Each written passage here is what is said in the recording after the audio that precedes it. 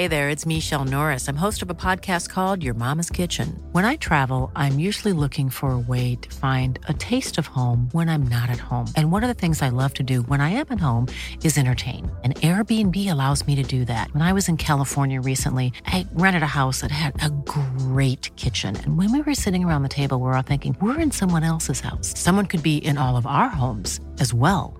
If you have a home, but you're not always at home, you have an Airbnb. Your home might be worth more than you think. Find out how much at airbnb.com/host. Even on a budget, quality is non-negotiable. That's why Quince is the place to score high-end essentials at 50 to 80% less than similar brands. Get your hands on buttery soft cashmere sweaters from just $60, Italian leather jackets, and so much more. And the best part about Quince, they exclusively partner with factories committed to safe, ethical, and responsible manufacturing. Elevate your style without the elevated price tag with Quince. Go to quince.com/upgrade for free shipping and 365-day returns. Story time. How would you like to look 5 years younger? In a clinical study, people that had volume added with Juvederm Voluma XC in the cheeks perceived themselves as looking 5 years younger at 6 months after treatment. Look younger, feel like you. Add volume for lift and contour in the cheeks with Juvederm Voluma XC. Reverse signs of aging by adding volume to smooth laugh lines with Juvederm Volure XC. For important safety information and to find a licensed specialist, visit Juvederm.com. That's JUVEDERM.com. Not for people with severe allergic reactions, allergies to lidocaine, or the proteins used in Juvederm. Common side effects include injection site redness, swelling, pain, tenderness, firmness, lumps, bumps, bruising, discoloration, or itching. There's a risk of unintentional injection into a blood vessel, which can cause vision abnormalities, blindness, stroke, temporary scabs, or scarring. Talk to a licensed specialist to find out if it's right for you.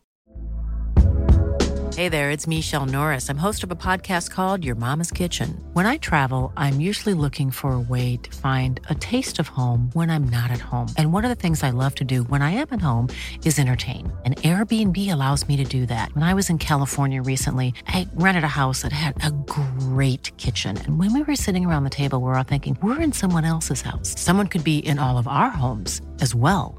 If you have a home, but you're not always at home, you have an Airbnb. Your home might be worth more than you think. Find out how much at airbnb.com/host.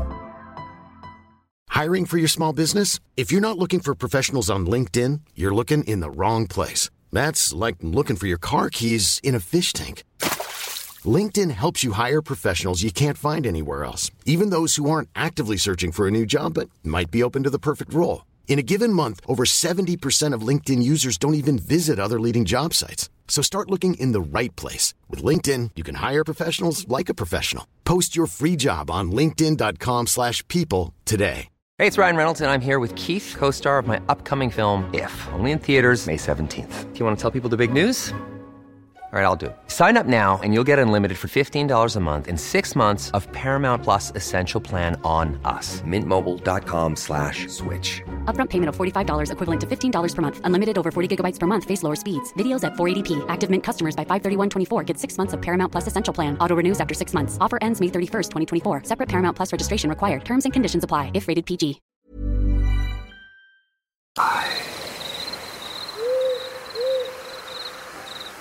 It was October 8th of 2010, and we're going bear hunting up by Golden Lake. It was just another day. We'd hunted most of the day, unproductive.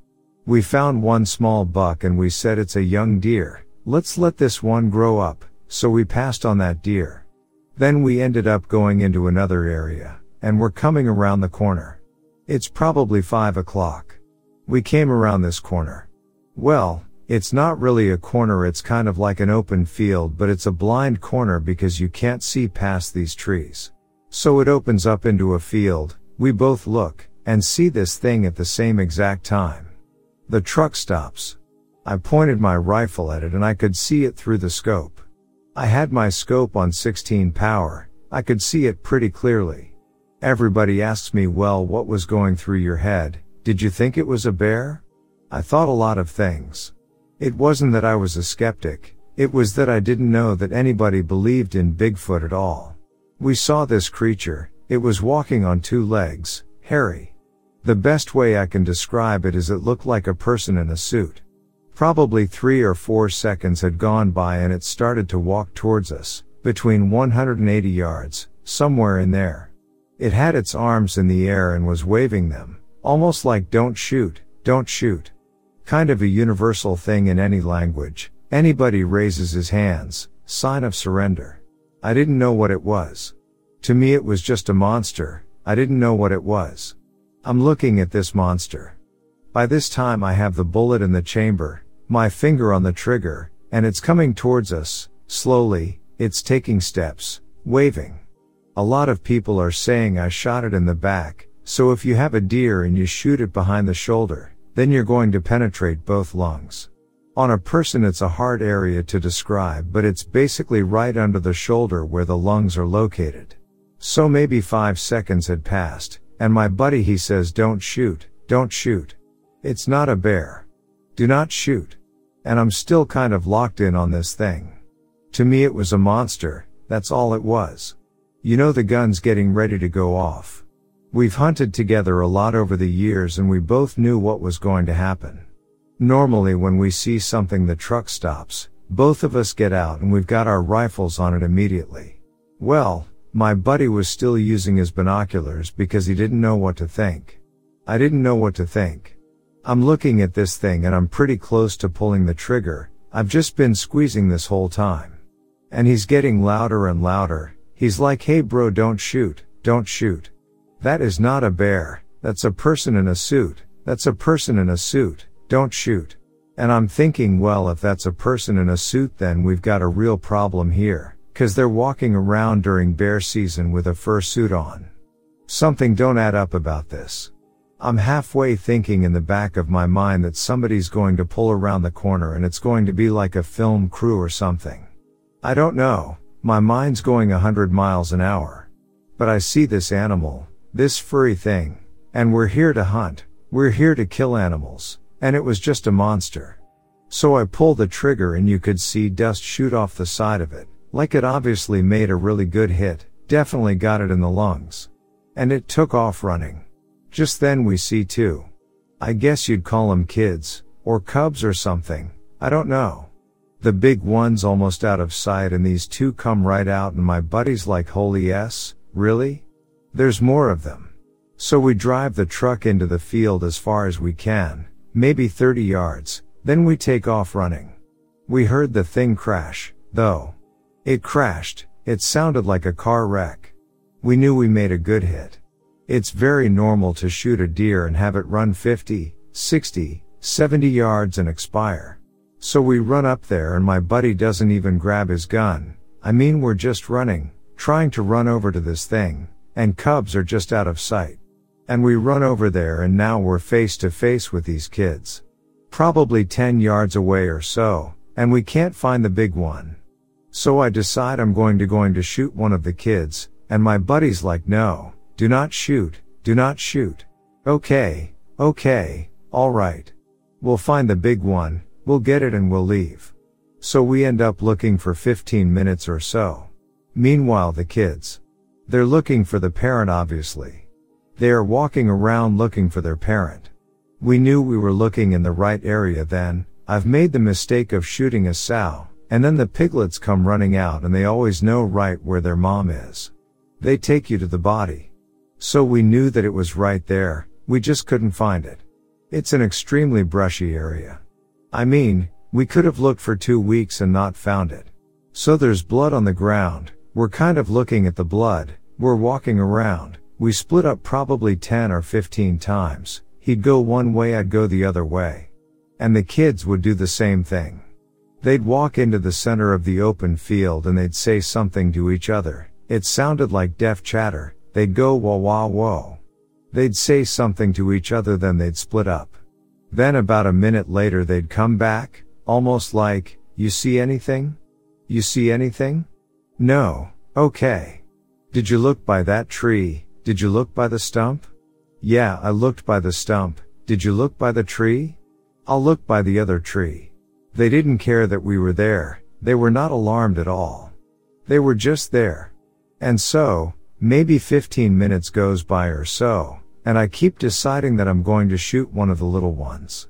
It's like, we'll shoot one of these, throw it in the back, and we'll figure it out. And my buddy's like, no, that's terrible, don't do that, there's no reason for that, there's absolutely no reason to do this. So at the time everything's running through my head, I'm thinking if we don't get one of the little ones nobody's ever going to believe us, it's just going to be a crazy story. We just need to find the big one and we need to get out of here.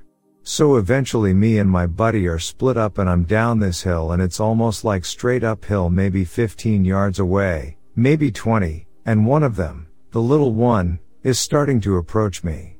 It's getting closer. It's getting closer, starting to make some noise, like the deaf chatter thing. It's getting closer and I was thinking, I don't know what's going to happen here but he's going to get too close, it's way too close for comfort. Screw it, I'm going to shoot.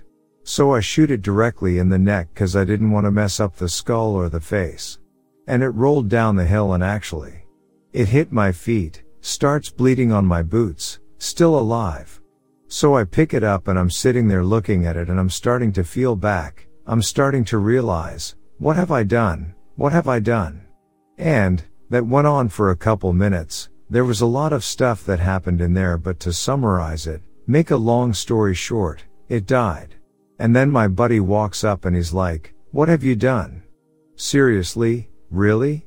And I'm like, "Fine, forget this," so I throw it on the ground and I start walking off, walking back to the truck. Then I look back and my buddy's holding it, just holding it, sitting there staring at it. So, I walk back to him like, "Dude, we gotta get out of here. Somebody just heard a shot, you know that somebody's going to show up, Fish and Game, we're going to get in so much trouble, we're going to go to jail, we need to get out of here, this is crazy, let's go." He says, okay, let's hide this, we'll come back for it later. We'll come back. So we take it into the bush, get it as deep as we can, throw a bunch of stuff on top of it, and then we leave. Not saying a word. We actually drove out of there probably 60 miles an hour on that dirt road. It doesn't make sense but we were just afraid we were going to get caught, get in trouble, something. So we drove down to Sierraville, and we stopped there. Both of us quit smoking in like the last 6 months, gross habit, but we both walk in, get a pack of cigarettes without saying a word, and we drive all the way home without saying a word. Smoked the whole thing. Then he dropped me off. A couple days later I get on taxidermy.net, I've got a few friends on there, and I'm trying to think if there's some way I can talk about what happened, so I make a post like, "So if you saw a Bigfoot would you shoot it?" That's all I said, and everybody's going back and forth. Taxidermists are outdoor people, they've got a fascination with wildlife, they've hunted all their life. There's a bunch of guys one there who were like, "Oh no, I seen one, I know they're real." And it turned into this really long topic, so maybe 20 pages goes by and I get on there and I just say, "I'll tell you what, you can call it X if you want, I don't care, but I shot something that walked on 2 legs."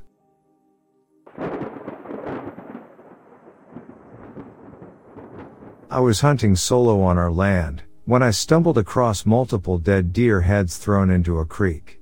I was already jittery hunting as a solo female, knowing we've been dealing with poachers on the land. While investigating and taking pictures of the dump to call into our game warden, I heard a truck idle for a few seconds, then suddenly peel out of there once I was spotted.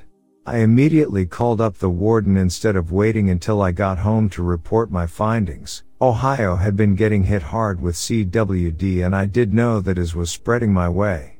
I just remember the first adrenaline spike of stumbling upon the pile, and then again when the sound of a truck peeled out.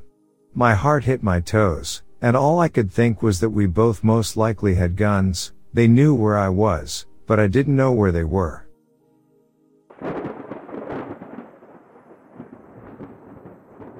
When I was out hunting with a friend in western Wisconsin, I didn't expect the day to take such a chilling turn. We had set out early in the morning, full of anticipation, ready to track down a few deer. The woods were serene, the air crisp, and the autumn colors of the leaves created a mesmerizing tapestry above our heads. After hours of waiting in our stand, the sun began its slow descent towards the horizon. As we watched and hoped for any sign of deer, the daylight gradually waned. We knew that our hunt was coming to an end, and we'd have to start our trek back to the cabin. The walk to our stand had been long, 1.5 miles of uneven terrain and dense woods. It was tiring, especially after a day of hunting, but our excitement had kept us going. However, on our return, with darkness settling in, the forest seemed to transform into a realm of secrets, one we were intruding upon.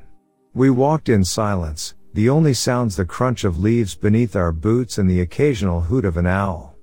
But then, as if from the depths of a nightmare, we heard it, a blood-curdling scream that sent shivers down my spine. It sounded like a woman in agony, her voice twisted in terror and pain. My friend and I halted in our tracks, our flashlights scanning the darkness for the source of that wretched scream. Our hearts pounded in our chests, and we exchanged anxious glances. That scream was far from ordinary. It sent a chilling wave of dread coursing through our veins. We strained our ears, hoping to hear something that would explain the horrifying sound. But there was nothing, no rustling leaves, no footsteps, no voices, just an eerie silence that felt almost as disturbing as the scream itself. We whispered to each other, questioning what we had just heard, whether it was some sort of prank or a wild animal imitating a human cry. But we both knew, deep down, that what we'd heard was beyond ordinary. With our flashlights trembling, we cautiously moved forward, inching our way back to the cabin. The forest that had felt like a sanctuary earlier in the day now seemed like a realm of dread, hiding its secrets in the shadows. Every snap of a twig or gust of wind sent us into high alert, as we couldn't shake the image of that chilling scream. We finally made it back to the cabin, locking the door behind us, and sitting in bewildered silence. We couldn't find an explanation for what we had heard. That scream haunted our thoughts, raising questions without answers. We never did figure out what had happened that evening in the woods of western Wisconsin.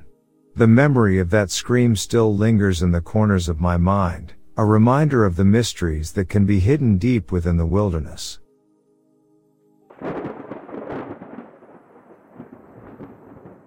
Let me start off with a few disclaimers. This isn't my story, it's a friend of my grandfather, and it's been a few years since I was told it, so the memory might be a bit hazy. It may not be scary to most people, but I thought I would share it anyway. Also, if there are any mistakes in the story, I apologize. At the time of writing this, I was getting over a concussion. This story happened in upstate New York. My grandfather's friend was hunting with one other person. For privacy reasons, I won't use any names of the people in this story. Anyway, they came across a road and decided to split up, going in opposite directions on the road. He perched himself on a rock and waited till about 4 p.m, but nothing showed. At this time, he decided to meet up with his friend. Right when he got off the rock he was sitting on, he saw something walking in the woods across a clearing not far from him. The thing walked out of the trees, and it had its right side facing him. He didn't know if it was a bear or a person, and he didn't know whether to talk to it or not. He then decided to whistle at it. The thing walked away from him on 2 legs back into the forest. It disappeared from his sight. It then walked back out of the forest, this time facing him. They stared at each other before the thing walked back into the woods again and out of sight.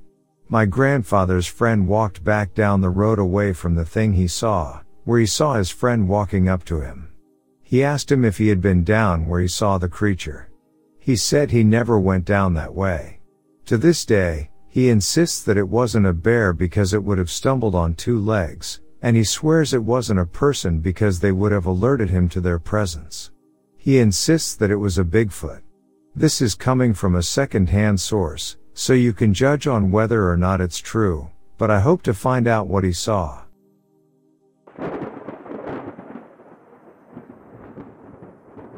What I'm about to tell you is very true. I've never told anyone in my life till now. This happened to me back in 2003 at our family farm in Ohio. It was mid-October, and my dad and I were on our way to the farm to deer hunt, as we always did every weekend. We arrived there around 5:45 in the morning. We sat in the truck, talking and joking about who was gonna see more deer or shoot the bigger buck like always. At about 5 minutes till 6, we got out and got our gear on and headed towards the woods. As we entered the woods on the left side of the cow pasture, I noticed an odd, eerie feeling, which was normal for me, I guess, as the woods always gave me that feeling, even since I was young. My dad walked me to my tree stand and made sure I got in and situated safely. He told me good luck, as always, and I said I'll be back at noon. He then proceeded to his stand. A few minutes after he left, this overwhelmingly tingle came over my body, as if someone or something was watching me. At this time, it was still dark. I began to look around the surrounding timber, trying to make out silhouettes, but couldn't. I was beginning to become very overwhelmed with that feeling of eyes upon me. A few minutes had passed since I scanned the timber last. I tried once more since my eyes had now adjusted to the dark better. I looked off to my left and then slowly towards my right again, and nothing. I tried to calm myself and mentally say it's nothing, you're fine. All of a sudden, I heard crashing coming towards me from the left, and my heart sank as I looked. It was a few deer running, for what appeared to be their life. They blew through the woods and didn't stop. I heard them still crashing through the timber. At this time, I was only able to make out silhouettes and outlines of trees. I thought that it was odd, but maybe a coyote or something was after them, and I just shrugged it off. Maybe 5 minutes later, it was still dark but dawn approached. I then felt the hair on my neck stand up, and that eerie feeling came back upon me. My heart started to pound profusely. I heard the crunching of leaves and loud snaps of sticks from the direction the deer had run from, which was the neighbor's property on the left side of our woods. There were 100+ acres of switchgrass and hundreds of acres of other woods. I looked up and saw what appeared to be my dad walking towards me. Daylight was starting to break now, but it was still pretty dark inside the woods. I waited for what I thought was my dad, and he got about 20 yards plus from me. I quietly said, "What are you doing, Dad?" No response. It just continued to walk towards me. So I said a little louder, "Dad, what are you doing?" Still no response. I began to say, "Hey, you know you're trespassing, buddy," but no response. As it got to the tree that my deer stand was in, I noticed that it was not my dad. I began to freak out. I looked across the woods to where my dad's tree stand was, and I saw his headlamp climbing up the tree. That's when I looked down and saw this thing standing directly underneath my tree stand, looking dead at me. Whatever it was tall enough to reach up and grab my foot with ease. Mind you, I'm 14 feet up this tree. I began to start crying from fear, and my heart was beating so hard and fast I thought it was going to explode out of my chest. I let out a wimpy, muffled yell. It just grumbled at me and walked off, following the direction of the deer. I watched it disappear into the timber as the darkness was fading fast. Once it was gone, I was overwhelmed with this god-awful smell of body odor mixed with the smell of death, old hound dog, and trash. As the morning went on, the woods were dead silent. Not a bird, squirrel, or deer, nothing.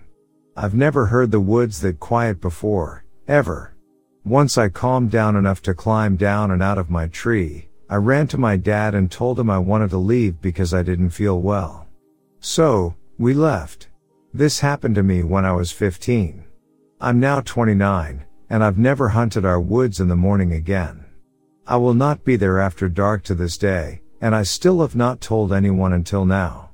I do not smoke, drink, or do drugs. Never have. I promise this is 100% true story, and the scariest thing that's ever happened.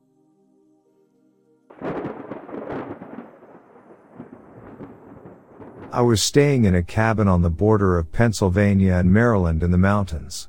One day we were snowed in, and when you're snowed in there, you're stuck, basically. Now, there are plenty of bears and deer up there. We kept salt licks, corn, and all kinds of stuff around, not to hunt, but just to feed them. Well, I walked by the back window, which is over the underground garage where we kept the snowmobiles and four-wheelers.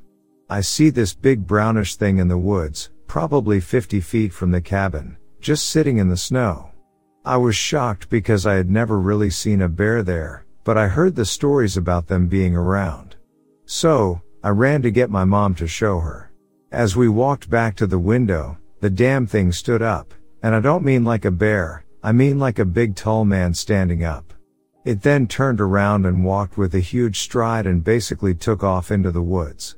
We stood there, shocked. What the hell was that? My uncle just says, "Oh, that's a Squatch. He's a celebrity around here." I don't know if he was just trying to make us feel better by diffusing the situation with a comedic remark, but after that, I never went to those woods alone again. That's my encounter.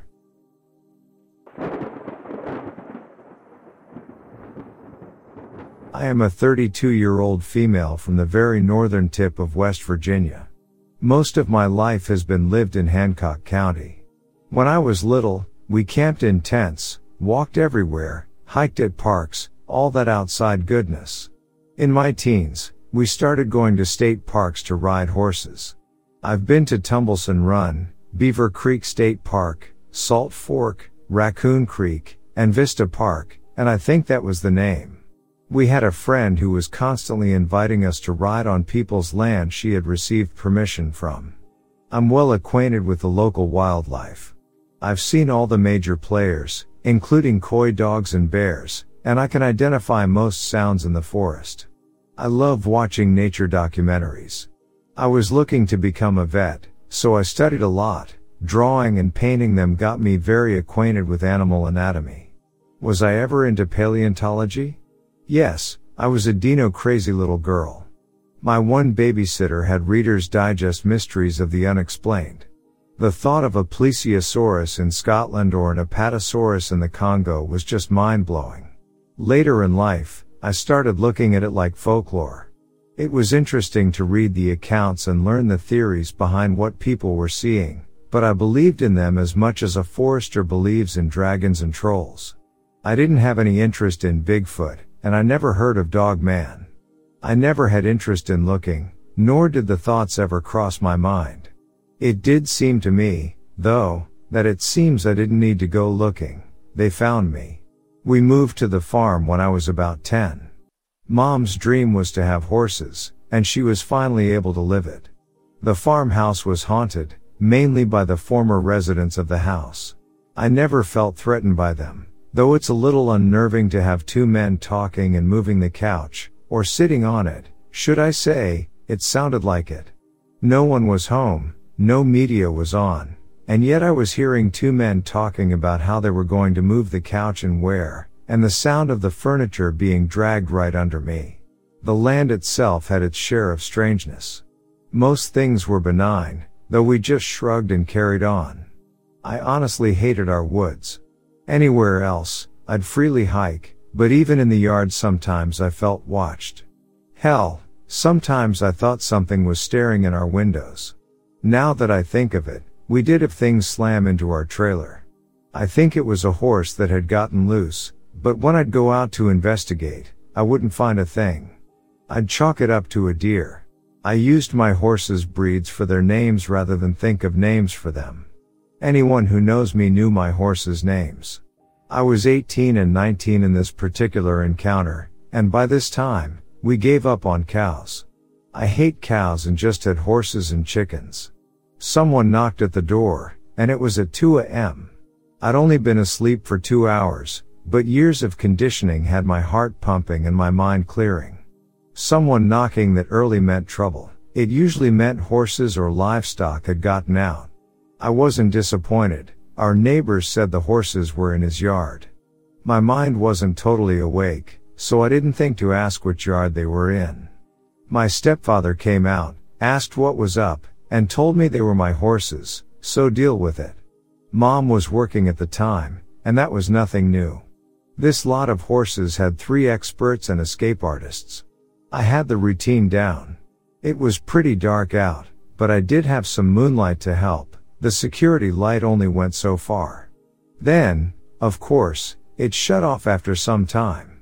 When it was cloudy, you could literally have to watch that you didn't walk off into the ravine. It was so pitch black. I was naturally in a foul mood, cursing my horses and wondering if some drunk had gone to the fence again. It happened a lot, believe it or not. As I got closer to the brown barn, I realized a horse was flipping out. It was running back and forth, squealing, and carrying on. I went in and grabbed the halters and leads and paused for a moment to see if there was any other horse or horses that had replied to the horse I had heard squeal. That would give me an idea of where the other horse or horses might be. There was no reply. That was odd. I was thinking, crap, they're on the other side of the hill. It was the only reason, in my mind, they wouldn't be replying. Let's just say when they followed our cut trails to the other side, it took us an hour to traverse the woods and lead them back. Even with 2 guys on a 4-wheeler and my mom, that was a freaky trek. I felt like I was being watched and followed. Maybe it wasn't paranoia. The land is set up like this. The brown barn was connected to a small pasture, about half an acre long, which then connects to a 7-acre pasture. Pretty much in the center, on the outside edge of a large pasture, was an old white barn that we turned into a run-in. I decided to tackle the horse still in the fence so I could bring her down to the small pasture, just to keep her from escaping. Maybe the others would follow. I had to walk clear to the other side of the pasture to get to the panicking horse. It was my mother's Psycho horse. I tried to catch her and nearly got trampled a few times trying. She was frothing at the mouth, and her eyes were really showing. Was I alarmed? No, as I said, Psycho. I noticed my other 6 were across the road. They were standing in a tiny fenced-in area under a spotlight. They were standing motionless and not touching a blade of grass. I was wondering how the neighbor managed to herd them into that tiny fenced-in area with that tiny door. 3 of those horses were over 16 hands tall. One was a draft horse cross. The doorway was actually small enough that he touched both sides going through. My thoroughbred mare took me 2 hours to corral, and the last time she got out, much to my frustration, she was an awesome jumper, so a stranger running them up and putting them into a tiny yard was mind-blowing. I've had horses since I was 9, and I'm 32 now. I've had ponies and horses, a couple of different Arabians, draft horses, quarter horses, walking horses, saddlebreds, and other thoroughbreds and mustangs, all different kinds. I've had a lot of horses from all walks of life. I'll tell you, they consistently do not like to be crammed into tight spaces, no matter what breed it is, especially not in a group. They were just silent and dead still. My neighbor came out and told me that they were like that when he found them. He asked me if I needed any help, but I told him no. My thoroughbred and racking horse mares didn't like men. I told him I'd take them out one at a time. I took one halter and lead and threw the rest outside the gate. I put the halter on my gelding and opened the gate to lead them out. They had other plans, though. All 6 came out as a freaking unit. They were literally chest to butt, crammed together. My gelding and my Welsh mare had their chests pushing against me as we walked back to the brown barn. Normally, they did not do this. I wouldn't usually allow such bad behavior. We were on the main road, which I did not like.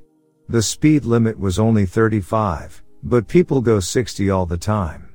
So, I tried to lead them through the large pasture gate. They wouldn't even go on that side of the road, though. I was a little unnerved by their strange behavior, so I led them down to the brown barn, and they went in. They were skittish at first, though, picking at the hay I threw out, walking around relentlessly, sticking to the barn like glue, and eyeing the upper pasture. I rationalized it by thinking it's the Abby flipping out. That's unnerving them. Why hadn't she come down yet? She had to have seen us all walk down. I rushed to the gate between the little and big pastures. Out of habit, I didn't want the herd to go back out into the big pasture.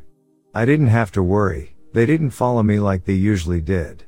The gate was wide open, but the Abby was still running and squealing back and forth in the same area. I started to go get her. Now, the neighbor's security lights didn't really light up my pasture. The road was higher than my pasture, so it cast a shadow. I could make out her shape and some detail, though. She took off at a panicked gallop, swerved sideways, and jumped the stream. When she landed, she nearly landed on her face. She caught herself, though, and took off at a dead gallop again. I ducked behind a stump. If she would have hit me, I would have been dead. I went back and chained the gate. I decided to forego looking her over until I got the halters and leads. She was too hot at the moment. I decided to walk on the road instead of the pasture. Again, the pasture was unlit and full of springs. Sometime, though during this, clouds had taken over the sky, so there was no moonlight to be seen. The spot on the road, though, where I was at, was paved and pretty well lit. My neighbor was paranoid. I had almost gotten to the white barn when I got this sudden urge to stop and look at a very specific spot in the pasture. I'd like to say it was instinct that told me to look, but usually, I'd scan the woods first to see what was watching me. That's usually where the watchers are. Instead, I just flicked on my flashlight right on a certain spot. It was extremely close to where the mare was flipping out. I saw red eye shine. My first thought was, why in the world would a deer be there with all that chaos? I was feeling a sense of extreme dread and didn't know why, besides it being where my horse was going nuts. Ticks told me something else just wasn't right. I then realized where the eyes were relative to the walnut trees and my racing barrels. See, the road is above the pasture, and the walnut trees were right at the same elevation as the road. The pasture itself is sloped to deal with the runoff from the road. The barrel it was next to was on the low end of the incline. The barrels were white, so I could see a dim lighting from my flashlight on one of them. It was next to this thing. It was too freaking big to be a deer. I was frozen, standing there, watching it. I just had this feeling it was evil, and that I had to keep track of those eyes. It was watching me. It slowly blinked a few times. It also looked over into the woods above the pasture. I know you asked your guests if they ever feel there are other ones out there. Well, let me tell you, it crossed my mind with a sinking stomach. I flashed my flashlight over the woods to see if I would catch eye shine. I didn't see any, though, so I went right back to the eyes. They were still there. I flicked back and forth, making sure nothing was sneaking up on me. I don't know how long I stood there watching, frozen. Someone could have come around the bend and hit me with their car. I was so focused. Finally, it started to move off, glancing at me sideways a few times. I think it went into the copse of trees around the creek. I heard nothing. That wasn't surprising, though. The horses were still restless and making noise. I stood there a long time after, looking for the eye shine. I was wondering if it could have been a bear. I don't think so, though. The eyes were consistent in height until it disappeared. Bears are clumsy on their back legs on this uneven inclined ground. I have no doubt a bear would have dropped to the ground to go on all fours. Even the rear up and down behavior bears do when they're trying to see something wouldn't work. We had one cross our pasture before, and he made a lot of noise going through the woods. The horses settled down quicker with the bear. I was almost to my neighbors at this point and considered leaving the couple $100 of tack with them. They'd be gone in the morning, and my mom would be pissed. So, I darted over and grabbed them and ran like a bat out of hell. I should have left the tack. I know you're not supposed to run, but I couldn't even conceive what I had just seen. I got to the barn, threw the tack down, and hung with the horses. I wasn't going to go back up that pitch black driveway on foot. I figured with the horses, I'd have a warning, and the barn had plenty of sharp things. I didn't go back up until dawn. I was frozen stiff by that time. I've had years to think this over. It unnerves me that whatever it was watching me for however long. How long was that thing there? Was that what was keeping my mare from coming down? Was it right there in the shadows while I was trying to catch her, or was it in the unlit barn I walked through to get to the road? Was it the reason a psycho mare swerved and nearly fell? How did my horses get out? I never did find out how they got out. Did they panic and jump? I did check the fence line away from the woods, and I did look for other tracks from the barrel. Sadly, the ground was hard from frost in the morning, but I will say the Abbey mare was running for a good while, and the ground was severely torn up and turned into a muddy mess. I'll bet it was her that woke the neighbor up. To this day, I'm not quite sure what it was that I felt and experienced. I just hope that it never comes back around my horses ever again.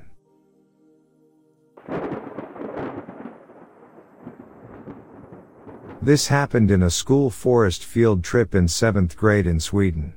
So we were playing a game called 10, which is one dude is a warden that everyone touches on its back every round while the warden don't look. Then the other kids hide and the warden gets 10 steps and then counts down from 30. After multiple rounds the warden counts from 10, yada yada yada.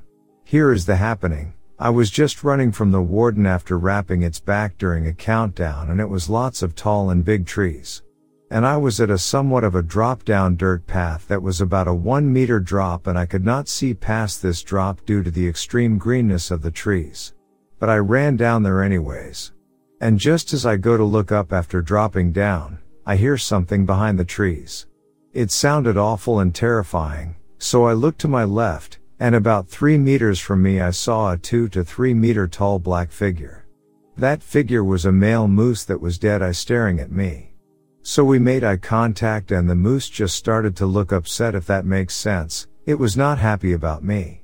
So I literally backed up that dirt drop as slow as I could and then ran like a mother trucking cheetah. Scary part is that 2 weeks after, that exact moose chased my friend on a bike while in a suburban area where we live, and the moose was just one Subway sandwich away from him, about 30 centimeters. So my friend was close to his doom just biking to school. And the moose have been reported as effing aggressive in our community Facebook group. Creepy stuff.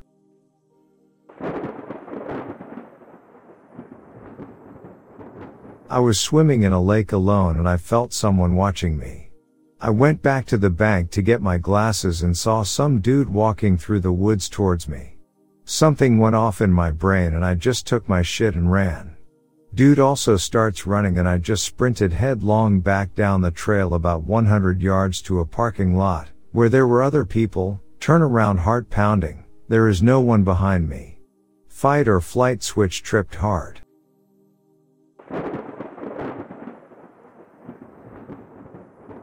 My story is scary, and I have been reluctant to mention it over the years.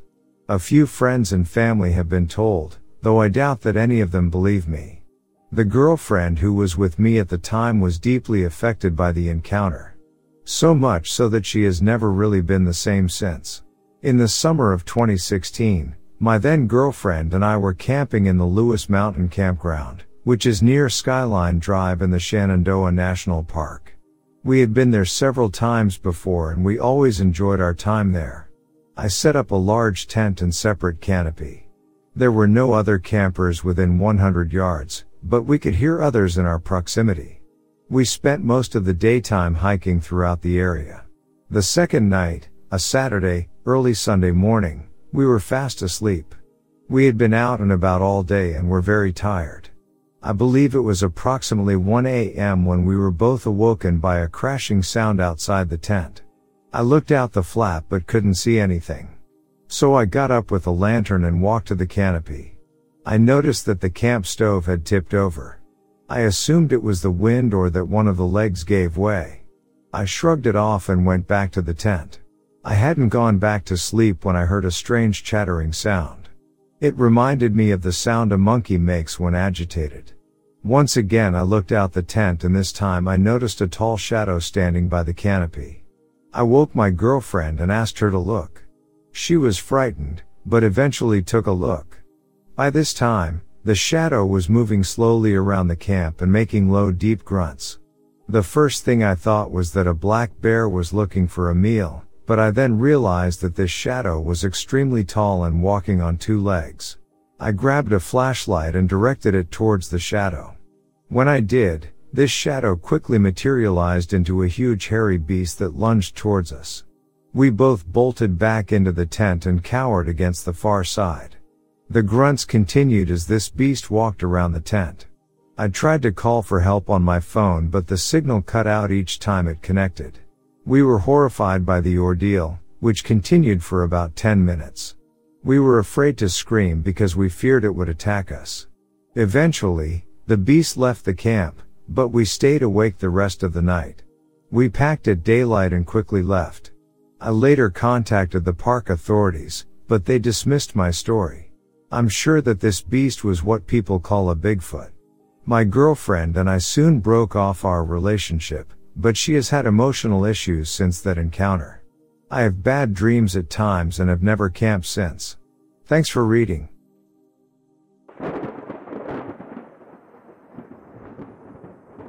I am a woman who goes hiking.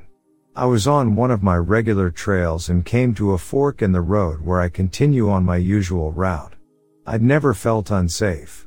A man around my age was there and asked if he could go the same way as me. I say yes. We talk and everything is fine until he randomly says he could overpower me at any time. Thankfully, we were near the mouth of the trail and he didn't attempt anything. I haven't gone alone since.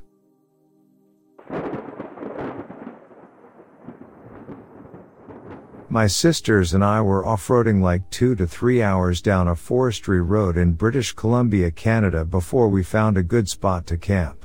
These roads weren't on any backroads map, so was super remote, maybe 120 from the nearest farm or sign on civilization. Middle of night, we were still up at the campfire when my sister said she saw a red light in the bushes that quickly disappeared. She was pretty freaked, but we just laughed thinking she was messing with us. 5 minutes later, I spot the red light in the bush behind her. It's a video recorder light. I turned my headlamp on in the direction of the dim red light and see a man turn and run away with camera in hand. We freaked the F out, jumped into the truck and drove down the narrow road without any of our camping stuff. We went back in the morning to collect. It was all still there and we surveyed a bit farther to see if there was a sort of encampment or hunting lodge. Nothing.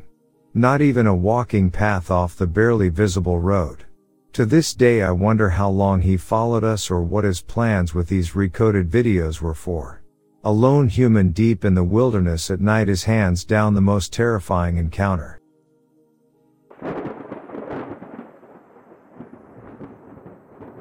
My wife and I were hiking in Sweden and 3 or 4 days into the woods, out of the direction of population, without seeing anybody else in days. In the middle of the night we both woke up to the sound of footsteps, boots, running, even sprinting towards our tent as clear as day. So I shut up, went outside the tent and there was nobody there. Even searched around a bit in the pitch dark of the forest, but we were alone.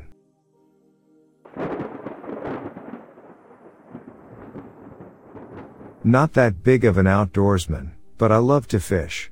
I was out on a lake that was electric only, so I was using my electric motor. It was very early, the sun was just starting to come up. I saw what looked like a beaver or a raccoon swimming towards me. It was far off, maybe 100 to 150 yards, so I thought nothing of it and went back to my fishing. 5 to 10 minutes go by and I decide to move spots. I look back over, and now about 20 to 30 feet from me was that beaver that turned out to be a black bear. I let out a scream, and not a manly one. Threw on my trolling motor, which at full throttle moved me about as fast as the bear could swim.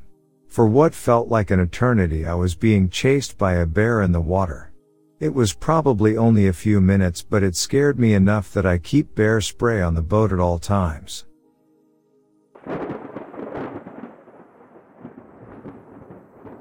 Went biking with a buddy in a nature preserve at night when his chain broke about 15 miles from where we started.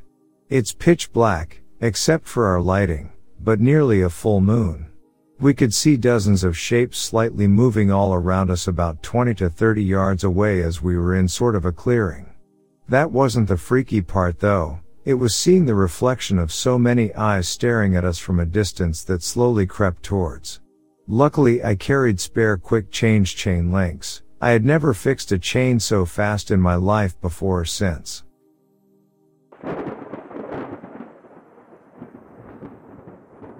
A goose, in Chevelon Canyon, in Arizona. I don't think I've ever run like that with a full backpack on before or since. Also screamed like a little girl. Serious answer? Also in Chevelon, spent an entire night in the mid-1990s with my back to a tree, listening to a large animal moving around. I had a flashlight with me, but it was pretty crappy, and all I could see were eyes looking back. Had my dog with me and she was growling and barking the whole night. Clearly something out there, and I'd seen bear sign the evening before. When morning came, the large animals proved to be elk, grazing in the meadow around me.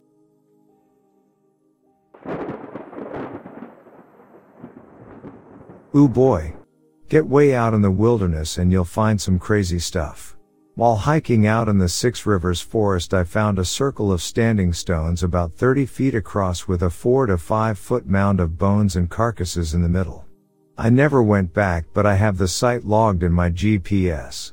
Another time I was hiking on a logging road and heard a crunch from a little ways into the trees, figured it was a deer and kept walking, turned around again to see if it was a deer and maybe like 15 feet behind me was a mountain lion that had been following me. I very carefully turned to face it and backed away. Fortunately for me she followed for a bit but then left. I assumed she had cubs nearby and was making sure I wasn't a threat, but boy howdy those things are too quiet for how big they are. Yet another time I was hiking in the Sierras over Silver Pass and found most of the first 1/3 of a horse just absolutely eviscerated in the middle of the trail. Bear prints everywhere, claw marks all down the horse bits. My first reaction was wow, followed by that bear probably wants to finish this horse later, and I hightailed it out of there. When I told the rangers at the other end of the trail they remarked not again.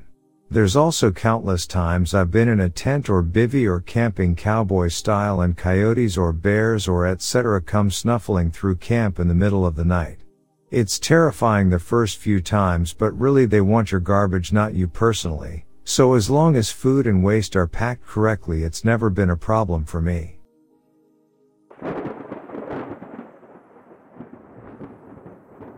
I lived in Eau Claire, Wisconsin.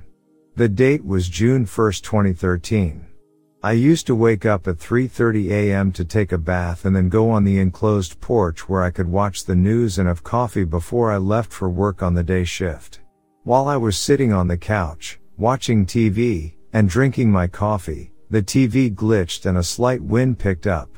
It was kind of a balmy morning so I had the main door open with the screen door closed and the bottom of the screen door to ventilate the porch.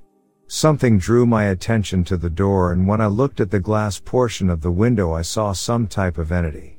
It looked like I had big eyes and a hand. I quickly took a photograph and it disappeared in about a minute. After that incident, I was always nervous to sit on the porch. One morning it was raining out and I had the door open. I looked up and somebody's dog came and peeked his head in the door. Scared the heck out of me. I was a military policeman in the United States Army. I have been a police officer for almost 15 years. So I was hesitant reporting this, but maybe you can shed some light on it.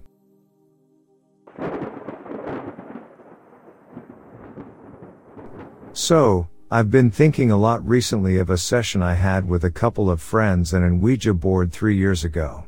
I used to believe in spirits and be really into the occult, but this experience kind of spooked me away and I don't know what I believe right now. Well, here's the story, let me know what you make of it. So I was with 3 or 4 friends in a girl's basement. We were all into the occult and supernatural stuff and brought out the Ouija board to mess around. We contacted a spirit. She said she was good, and asked her what her name was. She said Emily and 6. We asked a couple of random questions and treated her like we would a real 6-year-old. Then someone got the idea to ask her how she died. big mistake, and she spelled out, Mom. At this point, I thought I recognized the spirit and took my hands off the board. I kept asking questions that I knew the answer to, and if this spirit was the girl I thought she was, she would too. I asked if she had siblings, and she said yes. I asked what color her house was, and she said blue. Then I asked what street she lived on, and she said Loomis. All of these answers lined up with a murder that happened in my town, Naperville, Illinois, in 1999. I used to live a mile or two down the road on the same street. We were officially creeped out, but not to be rude, we asked her to leave and she said she didn't want to. We told her to please leave and that she can't stay, but that we wish her the best. On our way up from the basement, the old playroom that my friend hadn't used in years was wide open with a few toys out of their box lying on the floor like they were just used. It still seemed that she left though, because my friend never mentioned anything weird going on in her house.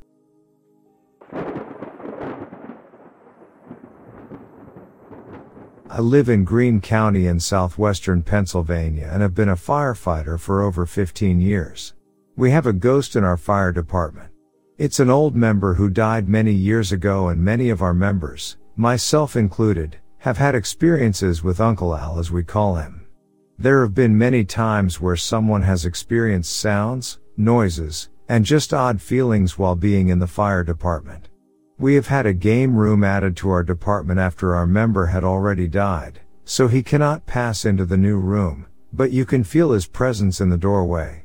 One of the most memorable experiences I have had with Uncle Al was one day when I was in the engine bay office with two members, Ken and myself. This has occurred before when I was alone. We could hear chairs being knocked off of the tables in our social hall. We went upstairs to investigate, and all the chairs looked like they were pushed off the tables.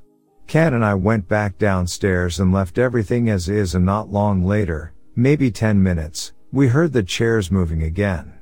We went back upstairs and all the chairs were set back up onto the tables.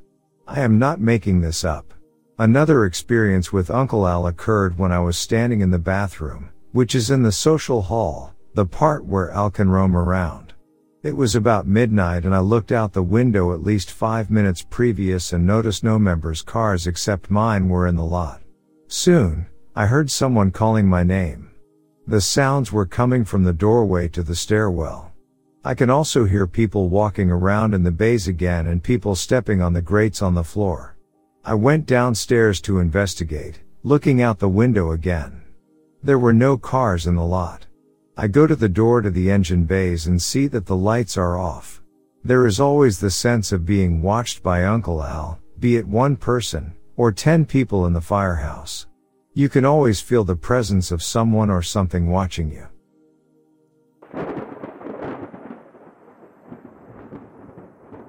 Denver Airport, 1:30 a.m. I was ill and traveling all the way from NYC to Colorado to see a physician who specialized in IC, bladder disease that mimics cancer. I have never been in a HUGE airport and it was very quiet.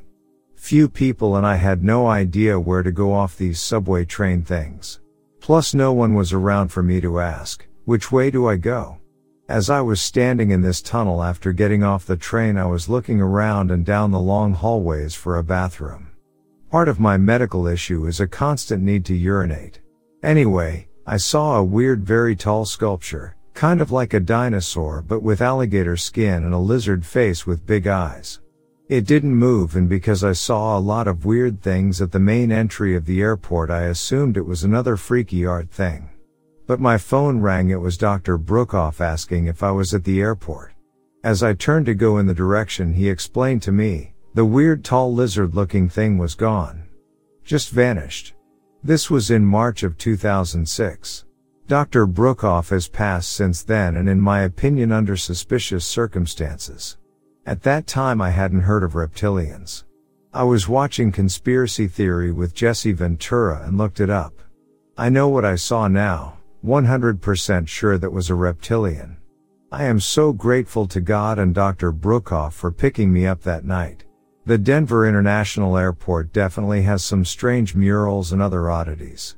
I wrote a piece in November 2011 which I posted below. I don't know what Heidi Jo witnessed, but her story doesn't surprise me. There has been a variety of speculation since the facility opened in 1994, including several conspiracy theories about underground tunnels and symbolism used in art throughout the concourse and terminals.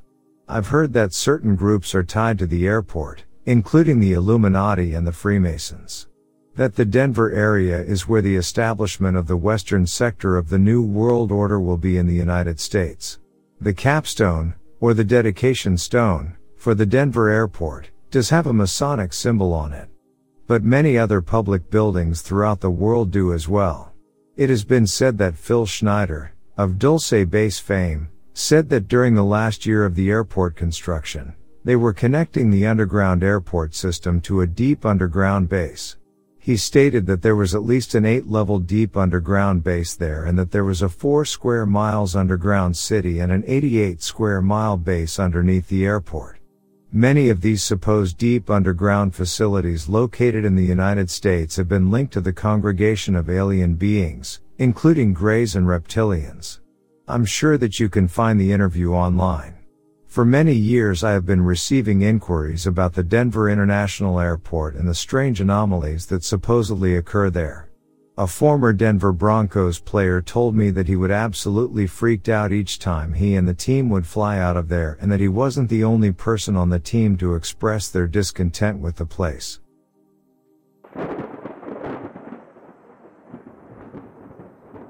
In 1977 I was between marriages, working for the U.S. General Service Administration as a security officer in the San Francisco Bay Area, and driving home from the California Gold Country in Sonora with my girlfriend.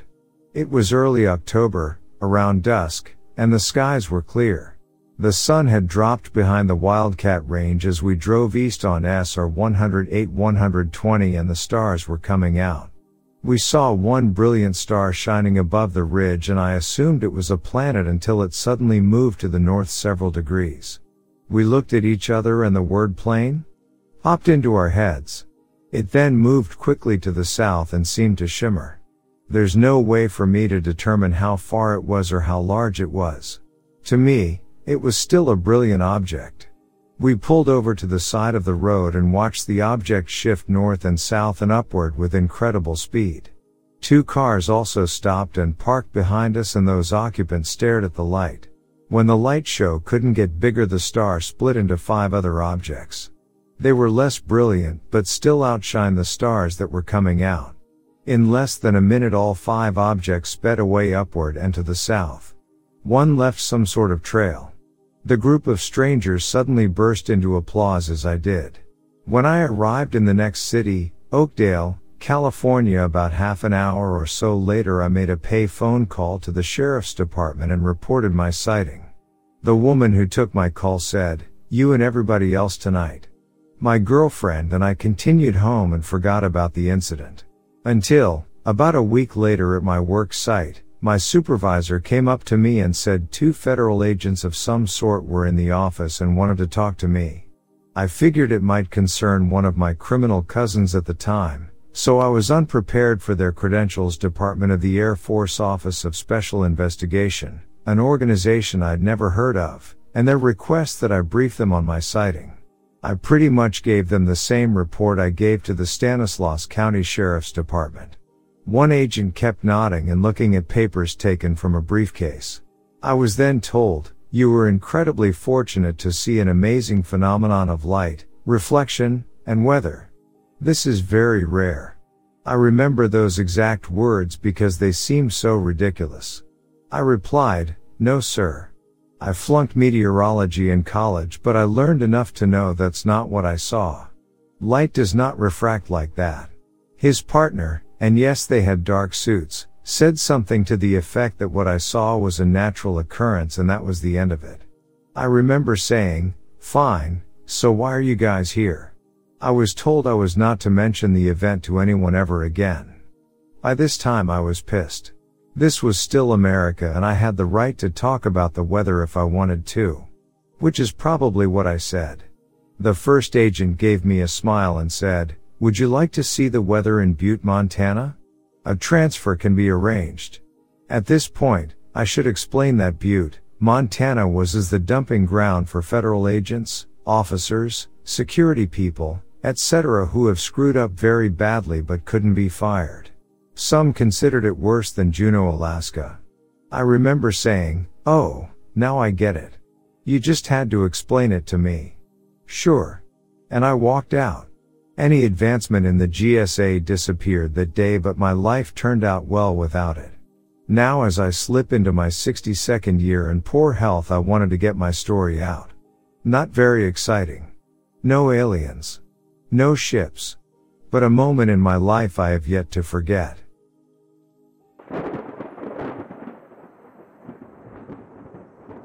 My story happened at Fulcroft, Pennsylvania, right outside Southwest Philadelphia, and you see a lot of freaky things where I'm from. But nothing made me act in a way that I did that night because I was not by myself.